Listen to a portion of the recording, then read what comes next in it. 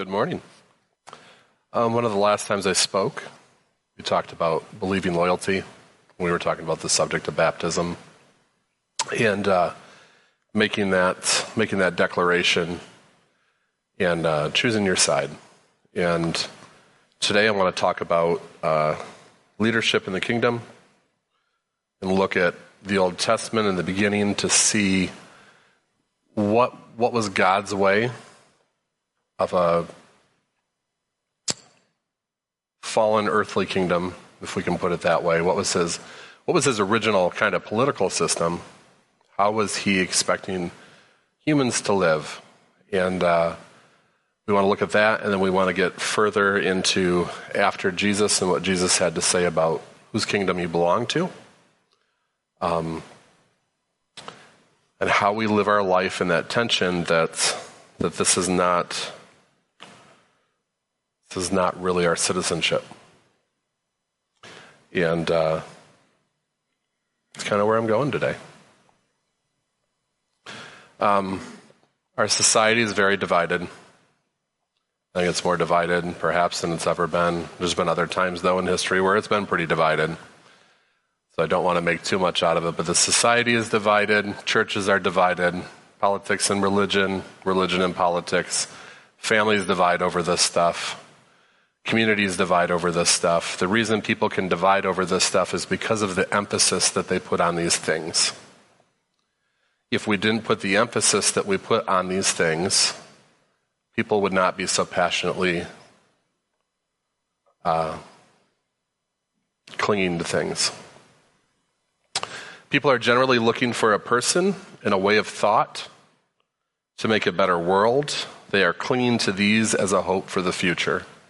Now, as I talk about this, I am talking about society as large, but I also would like to talk about how some of the church buys into this too. And I can only preach to us in the church. How the rest of the world operates is their own thing, but I think that they need to learn from this also. People are very quick to feel, quick to speak.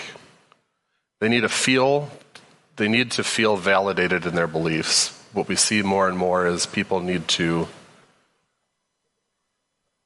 feel good about that. They need to feel like they're part of this progress or resistance or whatever they're feeling. And both sides want and feel a need for a spokesperson. I think there is something in the human heart that desires that leadership. I think that was part of how we were created. Adam, Eve, they found their leadership with God. They walked with God. They were used to having that input right there. I think that's just kind of how we are. Then there's also this need to feel in control and to be in control and feel like you have some kind of say. And so we see these days, we see followers are becoming very, very invested in picking sides and following things through, and it almost gets to a point of being cult-like, both in the church and outside of the church. So as we look at leadership and we look at our divided society, and we need to figure out, like, what does God desire for us? What were God's intentions with leading men originally, and then what were God's intentions, once he takes care of the sin problem with Jesus? And so that's kind of where we're going. I have a couple pictures here to give you an example of how people are feeling about our leaders these days and this cult-like following that some of these leaders have. Here's a billboard in America that I find very gross. And knowing that there's people that cling to this, make the gospel great again, as if the gospel ever lost anything. The word became flesh, assigning a deification to this man. It's not just this side. Here's a painting someone did of him as the truth. Unto us a son is given, and the government shall be upon his shoulders, joint heirs. That's gross. If these pictures don't make you sick to your stomach, all hail the God King. It's not a Messiah complex if he actually saves the world. This is where people are at. People make these things because of where they're at, because they need that leadership, because they've lost sight. It's not the intention for the world. Yahweh's intent, we're going to go through this quickly. From the beginning, he's going to lead. He would lead us. His original intention wasn't to have people placed over top of us. He created us with freedom. He created us to live together in peace with him making decisions. He worked alongside human leaders, but still showed up. We can see that in Exodus. We can see that he's talking with the patriarchs. He's visiting with people. Back originally in the garden, that's the intent. Humans follow his commands. They live in peace, worship only him, and he would take care of their enemies. And we can see that here as we look more at the Hebrew people and where he took the nation. He called them out of Egypt. Yahweh fought the battles for them. Egypt eventually bowed. He made a mockery out of the Egyptian pantheon. He leads them out of slavery. Through the wilderness, the Red Sea, the Jordan River, cloud by day, fire by night. He was there with them. He was in their midst, leading them. He dwelt in the tabernacle to be with his people. He fought the battles with Moses. And we get Joshua in Joshua 5. He meets with some kind of pre-incarnate Christ, is what we would gather. Paul talks about it was Jesus that was leading them out of Egypt. It was Jesus leading them through the wilderness. So we see a warrior king, and he continues to fight their battles against the tilted odds. So all the way from the start, he's with them. He's taking care of them. He's doing things for them. That is the way of God's people. Then they start settling the land. And when they start settling the land, we have this. He tells them, finish the job, don't take on foreign gods, remain in peace and enjoy your land. And because Judges, the book of Judges, is a very large book, and to get through it, I'm going to play a video that gets through it in 7 minutes that talks about this cycle with leadership. So Jonathan, if you could hit that, or do I just need to hit next? Moral corruption of its bad leadership, and basically how they become no different than the Canaanites. But this sad story is also meant to generate hope for the future, and you can see this in how the book's designed. There's a large introduction that sets the stage for Israel's failure as they don't drive out the remaining Canaanites. Then the large main section of the book has stories about the growing corruption of Israel's judges, and the progression here shows how Israel's leaders go from pretty good to okay to bad to worse. The concluding section is really disturbing and shows the corruption of the people of Israel as a whole. So let's dive in and we can explore each part a bit more. The opening section begins with the tribes of Israel in their territories in the Promised Land.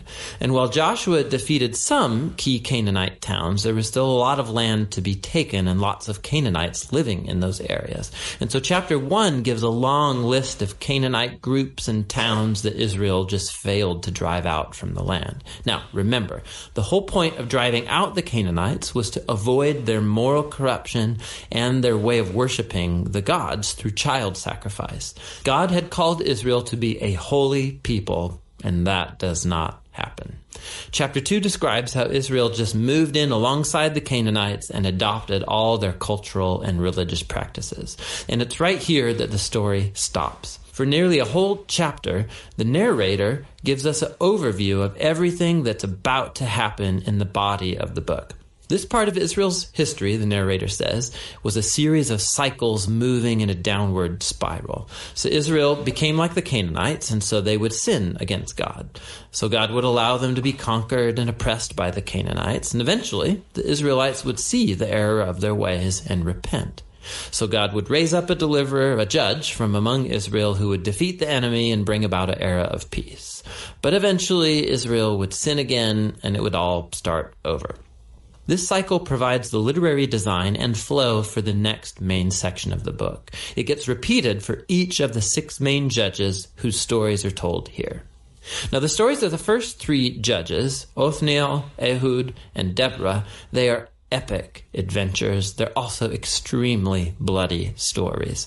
Either the judge themselves or people who help the judge, they defeat their enemies and deliver the people of Israel. The stories about the next three judges are longer, and they focus in on the character flaws of the judges, which get increasingly worse.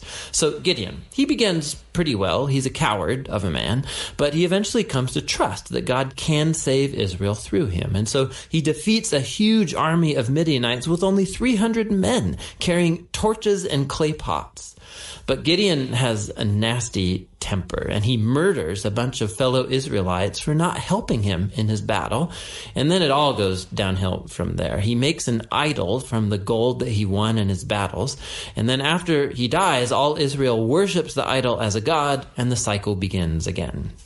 The next main judge is Jephthah, who's something of a mafia thug living up in the hills. And when things get really bad for Israel, the elders come to him begging for his help. And Jephthah was a very effective leader. He won lots of battles against the Ammonites, but he was so unfamiliar with the God of Israel, he treats him like a Canaanite god. He vows to sacrifice his daughter if he wins the battle. This tragic story, it shows just how far Israel has fallen. They no longer know the character of their own God, which leads to murder and to false worship. The last judge, Samson, is by far the worst. His life began full of promise, but he has no regard for the God of Israel. He was promiscuous, violent, and arrogant. He did win brutally strategic victories over the Philistines, but only at the expense of his own integrity, and his life ends in a violent rush of mass murder. Now, a quick note here. You'll notice a repeated theme in the main section of the book, that at key moments, God's Spirit will empower each of these judges to accomplish these great acts of deliverance. Now, the fact that God uses these really screwed up people doesn't mean he endorses all or even any of their decisions. God is committed first and foremost to saving his people, but all he has to work with is these corrupt leaders. And so work with them he does. This whole section is designed to show just how bad things have gotten. You can't even tell the Israelites and the Canaanites apart anymore, and that's just the leaders. The final section shows Israel as a whole hitting bottom. There are two tragic stories here, and they are not for the faint of heart. They're structured by this key line that gets repeated 4 times at the close of the book. In those days, Israel had no king, and everyone did what was right in their own eyes. The first story is about an Israelite named Micah who builds a private temple to an idol, and that gets plundered by a private army sent from the tribe of Dan. So they come and they steal everything, and then they go and burn down the peaceful city of Laish and murder all of its inhabitants. It's a horrifying story. When Israel forgets its God, might makes right. The final story of the book is even worse. It's a shocking tale of sexual abuse and violence, which all leads to Israel's first civil war. It's very disturbing. And that's the point. These stories are meant to serve as a warning. Israel's descent into self-destruction is the result of turning away from the God who loves them and saved them out of slavery in Egypt. And now Israel needs to be delivered again from themselves. The only glimmer of hope in this story is found in this repeated line in the last part of the book. It actually forms the last sentence of the story. Israel has no king. And so the stage is set for the following books to tell the origins of King David's family, the book of Ruth, and also the origins of kingship itself in Israel, the book of 1 Samuel. But the story of Judges has value as a tragedy. It's a sobering explanation of the human condition, and ultimately it points out the need for God's grace to send a king who will rescue his people. And that's the book of Judges. Okay. So there you go. The quick synopsis. So Joshua dies. This is what ensues. Now, during this time, God, Spirit of God, is empowering individuals. Yahweh is still showing up. Shows up to Gideon. Gideon doesn't even know what to do with that. Take your sandals off. All of that. It's God. Another thing to think about is when angels show up oftentimes humans try to worship them, but the angels will tell them not to do that. Whereas in some of these places where it says the angel of the Lord, and this is a whole sermon on its own, when it says the angel of the Lord in the beginning, we have to believe that it's part of the Godhead because the angel tells them to take their shoes off and worship. It's okay. You're on holy ground. I mean, the burning bush is an example when he shows up to Joshua. That's a whole different thing. We can talk about that later. But in all of this, Yahweh Jesus is still showing up and fighting for them. The Spirit of God is giving them the strength that they need. They still can't keep it together. They're becoming like everything around them. So they finally, we'll read the story here in Samuel where they decide they need a king. And this is one of the saddest stories, I think, in the Bible because of something that Yahweh says to Samuel that makes me feel bad. Kind of you get to see the loss of friendship for him. And when Samuel became old, he made his sons judges over Israel. The name of his firstborn was Joel, and the name of his second, Abijah. They were the judges in Beersheba. Yet his sons did not walk in his ways, but turned aside after gain. They took bribes and perverted justice. Then all the elders of Israel gathered together and came to Samuel at Ramah and said to him, "Behold, you are old, and your sons do not walk in your ways. Now appoint for us a king to judge like all the other nations." So right there, they just want to be like all the other nations. The whole idea of being a separate nation, of being Yahweh's chosen nation and being different, they're rejecting it. But the thing displeased Samuel when they said, "Give us a king to judge us." And Samuel prayed to the Lord. And the Lord said to Samuel, "Obey the voice of the people in all that they say to you, for they have not rejected you, but they have rejected me from being king over them. According to all the deeds that they have done, from the day I brought them out of Egypt, even to this day, forsaking me and serving other gods. So they are also doing to you. Now then, obey their voice. Only you shall solemnly warn them and show them the ways of the king who shall reign over them." So at that point, Yahweh knows it's done. They've rejected. But to me, that's super sad. Like, he knows. And there's almost like when I read that, I kind of feel a sadness when I go with it. And so Samuel told all the words of the Lord to the people who were asking for a king from him. And he said, "These will be the ways of the king who will reign over you. He will take your sons and appoint them to his chariots and to be his horsemen and to run before his chariots. And he will appoint for himself commanders of thousands and commanders of 50s, and some to plow his ground and reap his harvest and to make his implements of war and equipment of his chariots. He will take your daughters to be perfumers and cooks and bakers. He will take the best of your fields and your vineyards and olive orchards and give them to his servants. He will take 1/10 of your grain and of your vineyards and give it to his officers and his servants. He will take your male servants and female servants and the best of your young men and your donkeys and put them to his work. And he will take the 10th of your flocks, and you shall be his slaves. And in that day you will cry out because of your king, whom you have chosen for yourselves, but the Lord will not answer you in that day."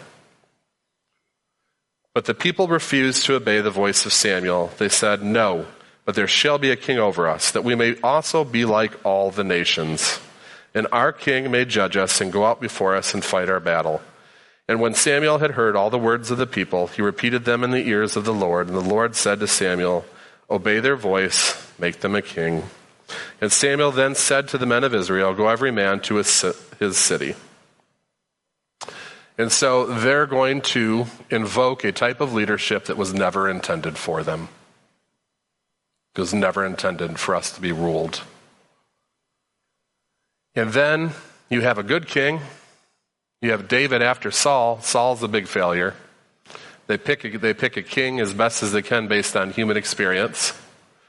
And Saul goes down the wrong path very quickly, just like the judges. And then you get David. David has its moments, but David never stops believing and remaining loyal to Yahweh. And David finishes out at least. And then Solomon begins the end of that. So out of all that, all of what they wanted, they end up with one really good king. They get some okay kings after that, but they mainly get some some real losers. And the sin idolatry cycles begin after David again. And so now you're back in this spiral, like it said in the video. Just now you're in a spiral with the king. And it's going to lead to exile. And they're going to remain in exile for thousands of years. So, looking past that, they're in exile. The Jews are then waiting for their messiahs. I put the S there because there were some sects of the Jews that believed that there would be two messiahs, one to do the spiritual, one to do the political. And then some thought he would do both. They focus on the military political needs so much that they end up missing their Savior, going as far to choose the life of Barabbas over our Christ. And that was a choice that they made as a people. And what's interesting is one of the church historians believe that Barabbas' first name was probably Jesus. His name is Origen. He's an old church father. Whether that's true or not, it just goes to show that they had a choice between two Jesuses. They had a Jesus with the sword in the political movement, or they had a Jesus with the spiritual movement, and they chose the sword in the political movement. They lost a sense of the true kingdom of God. That's just remarkable. It's the same decision they made in Samuel. Just this repetition, just this looking for a man, for wanting to belong like all the other nations. But we get Jesus, dead, risen, ascended. We have the Holy Spirit. We are told that we are part of the kingdom of God now. Sometimes it's referred to as the kingdom of heaven when Jesus is preaching in the Gospels, and part of that is because they weren't going to use the kingdom of God, as it offended some to say that. But they are the same thing. They refer to the kingdom of God in the Old Testament too. It's a couple times in there. We are citizens of that kingdom, but what does that mean? Do we even belong to this world? So let's look real quick at when Jesus is answering Pilate to get an idea of this. So Pilate entered his headquarters again and called Jesus and said to him, "Are you king of the Jews?" And Jesus answered, "Do you say this of your own accord, or did others say it to you about me?" Pilate answered, "Am I a Jew? Your own nation and chief priest have delivered you over to me. What have you done?" And Jesus answered, "My kingdom is not of this world. If my kingdom were of this world, my servants would have been fighting, that I might not be delivered over to the Jews.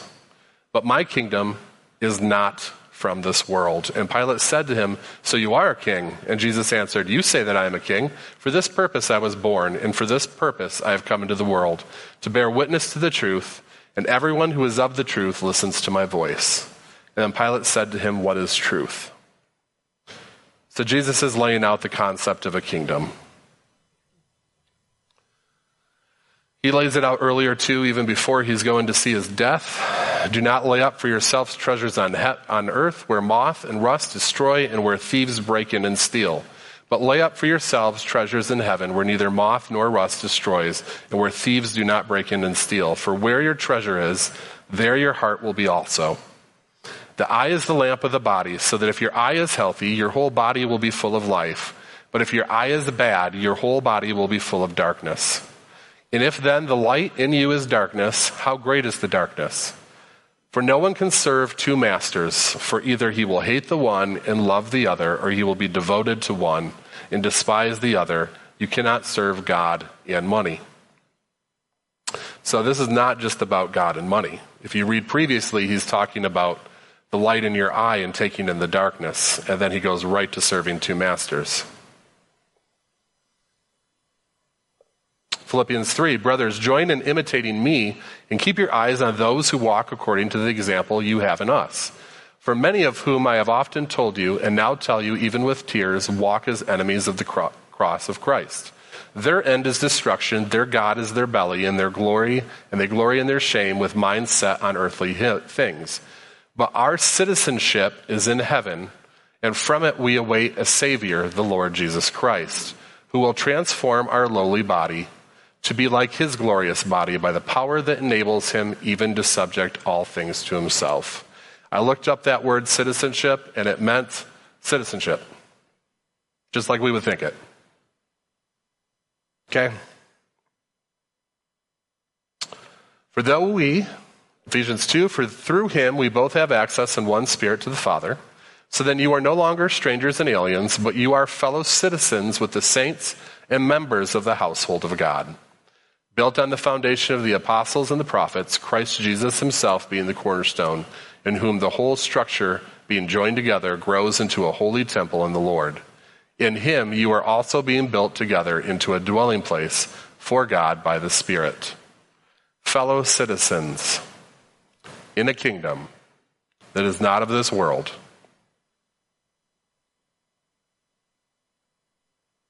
Again, you have heard that it was said to you, this being Matthew 5, of old, you shall not swear falsely, but shall perform to the Lord what you have sworn.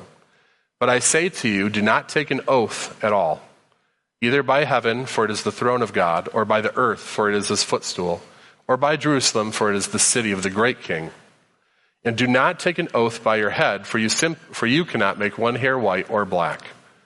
Let what you say be simply yes or no. Anything more than this comes from evil. And here he is approaching the idea of taking oaths, hammering home that you do not belong to anyone else. James 5. Be patient, therefore, brothers, until the coming of the Lord. See how the farmer waits for the precious fruits of the earth, being patient about it until it receives the early and late rains. You also be patient. Establish your hearts, for the coming of the Lord is at hand. Do not grumble against one another, brothers, so that you may not be judged. Behold, the judge is standing at the door. As an example of suffering and patience, brothers, take the prophets who spoke in the name of the Lord. Again, talking about hardships in this section. Behold, we consider those blessed who remain steadfast. You have heard of the steadfastness of Job, and you have seen the purpose of the Lord, how the Lord is compassionate and merciful. So here he's talking about some persecution, some hardships. Tabitha just talked about this last week.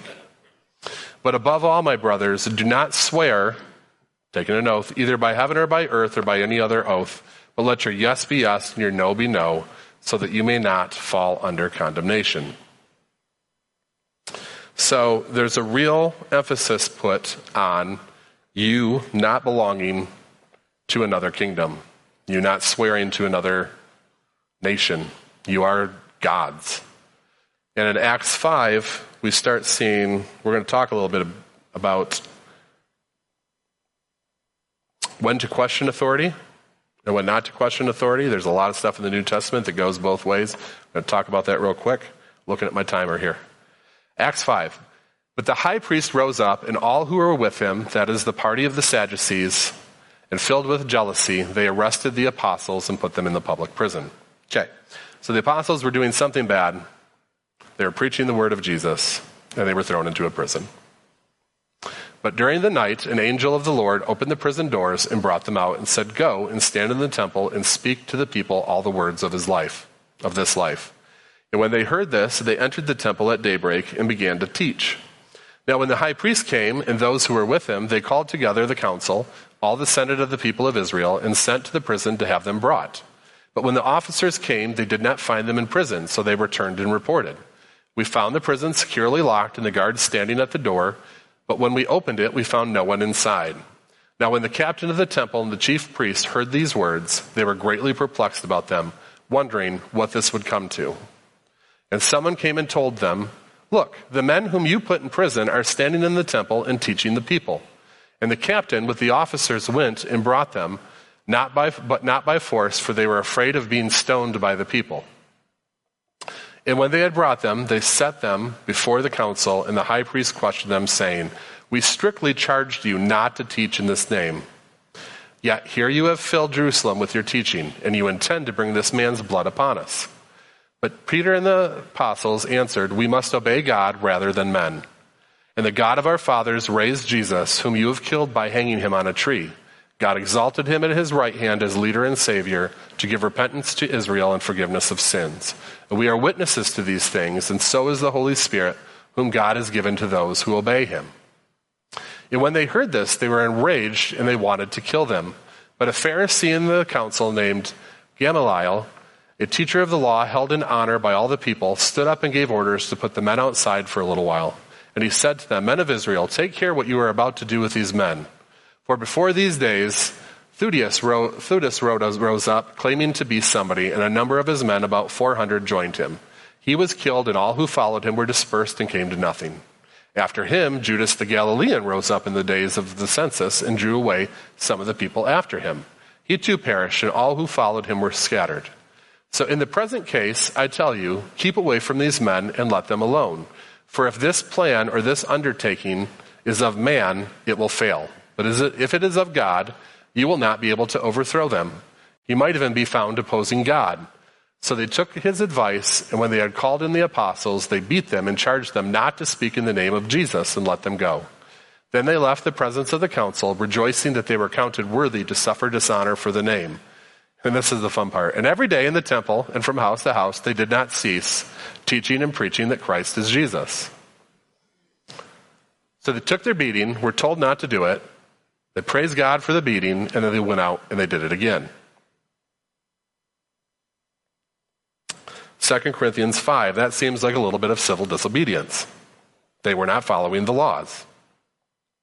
2 Corinthians 5, from now on, therefore, we regard no one according to the flesh, even though we once regarded Christ according to the flesh. We regard him thus no longer. Therefore, if anyone is in Christ, he is a new creation. The old has passed away. Behold, the new has come. All this is from God, who through Christ reconciled us to himself and gave us the ministry of reconciliation.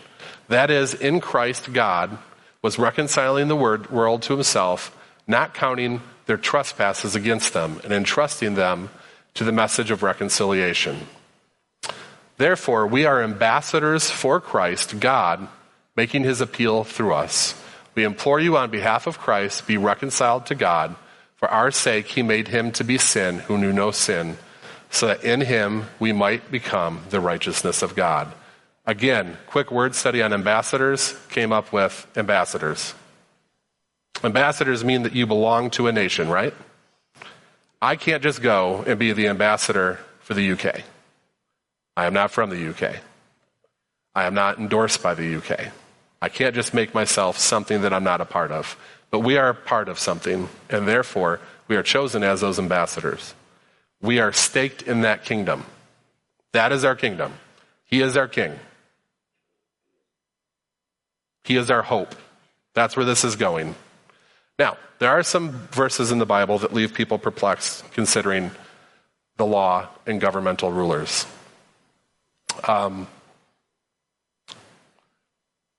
This goes through. I always put more here because I don't like taking lines out of context and just preaching a line. So like if I were to take this line, I'd say people are worried about being subject for the Lord's sake to every human institution.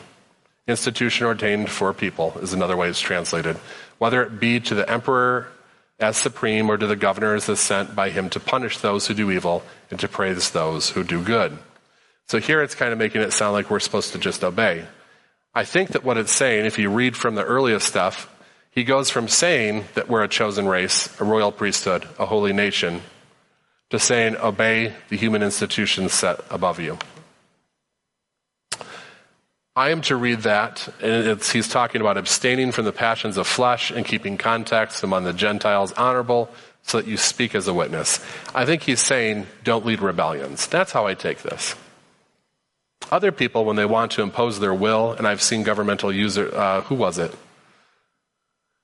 It was during some of the last Supreme Court appointments. I think someone was quoting this and quoting Romans 13, that people just have to be quiet and take and trust their leaders to do everything for them because the Bible is ordaining through this verse. It was just bad exegesis. They were just taking those lines. They weren't taking things in context. And that's what I wanted to cover with this. We're running out of time. So there it's about being an example, be peaceful. You don't need to be throwing open rebellion. You're no longer part of that Jewish ideal where we're going through and we're going to overthrow Rome and establish our earthly kingdom. Jesus chose not to do that. So I don't see where we need to do that. I don't see where we need to expect that we're going to have an earthly kingdom. Here's a famous one, giving to Caesar what is Caesar's concerning the taxes. And he looks at the coin. He says, the picture of Caesar on the coin. This is Caesar's coin, so give to Caesar what is Caesar, but give to God what is God's. What is God's? What belongs to God? What is he referring to when he goes through this? Us. That's what he's saying. He's saying the money is the money. Give it back to Caesar. And give to God what is God's, which is us, which is our devotion, our life, our service. Then why this? Here's the trouble one. This is the one where everybody goes to.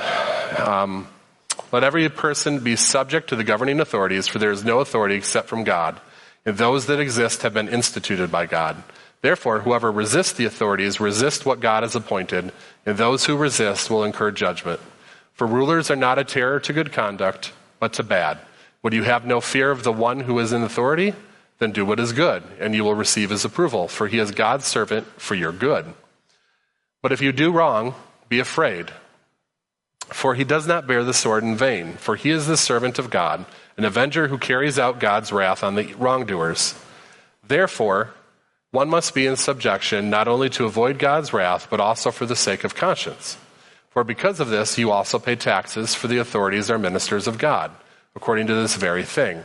Pay to all what is owed them, taxes to whom taxes are owed, revenue to whom revenue is owed, respect to whom respect is owed, honor to whom honor is owed. A couple ways to look at this. There's a couple people that have a couple viewpoints on this. There's one viewpoint that Paul is urging obedience to the synagogue leadership. They believe that if you read in context, he's going through, and that the Roman Christians were still meeting in the Jewish synagogue for teaching. So they believe that Paul is urging the obedience to the synagogue leadership, as it is believed they were worshiping there. The sword can actually be translated as dagger also, so they're talking about the Jewish dagger for circumcision and other things. And view two is that Paul is talking into a particular time in Rome's history where peace was fragile. This is the time under Nero. Like it says up there, I really haven't studied this enough to fully decide. I just know that this is, you got to weigh it with the fact that we just read Acts 5 and this is what the apostles were doing. The apostles didn't seem to be doing all of that. So I have to believe that this is a regional commandment at a time for Rome and Roman citizens. But again, I haven't really studied this all the way through. But that would be the response to the things that I've been saying, is they would bring up that portion. I just know that Paul is at many times disobedient to commands, and he willingly takes his punishment. Tabitha spoke last week on hardship. She went through that Paul paragraph where Paul is talking, and he's like, they beat me 5 times, they shipwrecked me 3 times, I was almost dead this many times, and he's just going through this list of the hardships of Paul. And you're like, ugh. So you don't experience those hardships from following everything. Does that make sense? Like, Paul's not going to be taken and imprisoned by Roman authorities, if he's following the law to a T. All that to bring us to this. Who is our hope? Who is our king? How anxious do you get over the political system of the world? How much does the political system of the world impact your thoughts and rile you up? I'm not saying don't vote. I'm not saying be a bad citizen. I'm not saying that at all as far as America. I love America. It's a wonderful country. But this is not your home. And these are not your kings. And we can look back at those pictures at the beginning, and I think that sums up where we're at as a nation, and sometimes where it seems like we're at as a church. And we see those deified Trump things and the deified Obama things. There's no pictures for a deified Biden because I don't think anyone's going to go there. But I couldn't find them. I looked, but no one's doing that, so that must mean something. But we look at those pictures, and that's where some people are at. And I want to know, who's your hope? Who's your king? Who are you waiting for? Are you waiting for the second return of Jesus, or are you waiting for the second return of Trump 2024? Who are you waiting for? Where is your hope? Do you need an earthly king, or can you put your trust and hope in Jesus alone and expect God to fight your battles for you? just like he did in the beginning of his plan, as he did through Exodus, as he did through Joshua and Judges. Are you suffering from the disappointment of man because some things maybe aren't going your way in the political sphere? Because you're giving too much emphasis to them. I'm not saying don't pray for your leaders. The Bible clearly says to pray for your leaders. I'm not saying don't vote. You should vote. You live in a country where you're able to vote, you should vote. But what I am saying is, where is your hope? What kingdom do you belong to? Do you have split loyalty? That's all. I just think that I originally came into this, I was going to do a sermon, I wanted to talk about the angel of the Lord. I talk about how cool it was that God was coming down and doing that. And then I had a discussion with someone who was very upset with people in the church on both political sides and how much they're clinging to people. And I was like, you're right. This was never the intention. And God provided a way through Jesus. We have a king who is alive and reigning, and we have to figure out how to view our life more and more as his. That's all. That's all I'm at with this.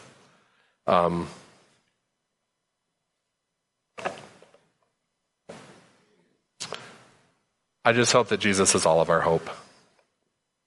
I hope he's our top hope, the number one hope. I hope that's what motivates us. I hope we're more motivated by, regardless of where you're at in the political spectrum, laws being passed. I hope you're more voted like the kingdom is bigger than that. And it's not to say, again, don't pray, don't vote. Of course, pray and vote. But that's where I'm at. Just wanted to do some cheerleading for King Jesus in his way. Because I'm kind of getting depressed when I look at some people in the church. Not saying this church as a whole. Let's put that there. So Jesus, we love you. We thank you for your godly leadership. We thank you for your perfect authority. We thank you that you've bound us in. Where we were once aliens and strangers, we are no longer aliens and strangers. We have found a family, we have found a home, we have found a place and a rank in you. We approach you as sons, we approach you as friend. And Lord, I just pray right now for Cold Springs and for other churches, Lord, that when people are listening to God, and he comes down and he says, but the people have rejected me. They want to be like everybody else. I just pray that we don't hear that.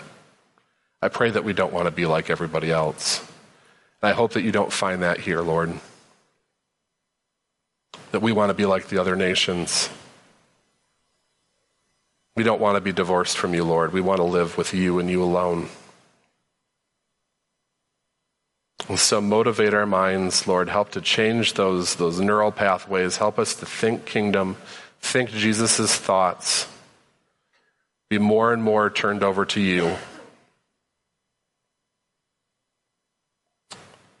and not worry.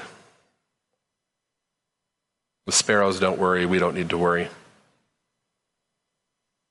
Focus on the kingdom. Lack of fear and anxiety. So, Holy Spirit, I just ask that you would impart that on us.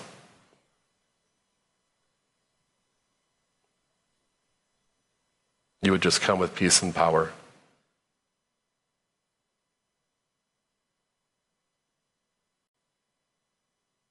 We love you, Lord.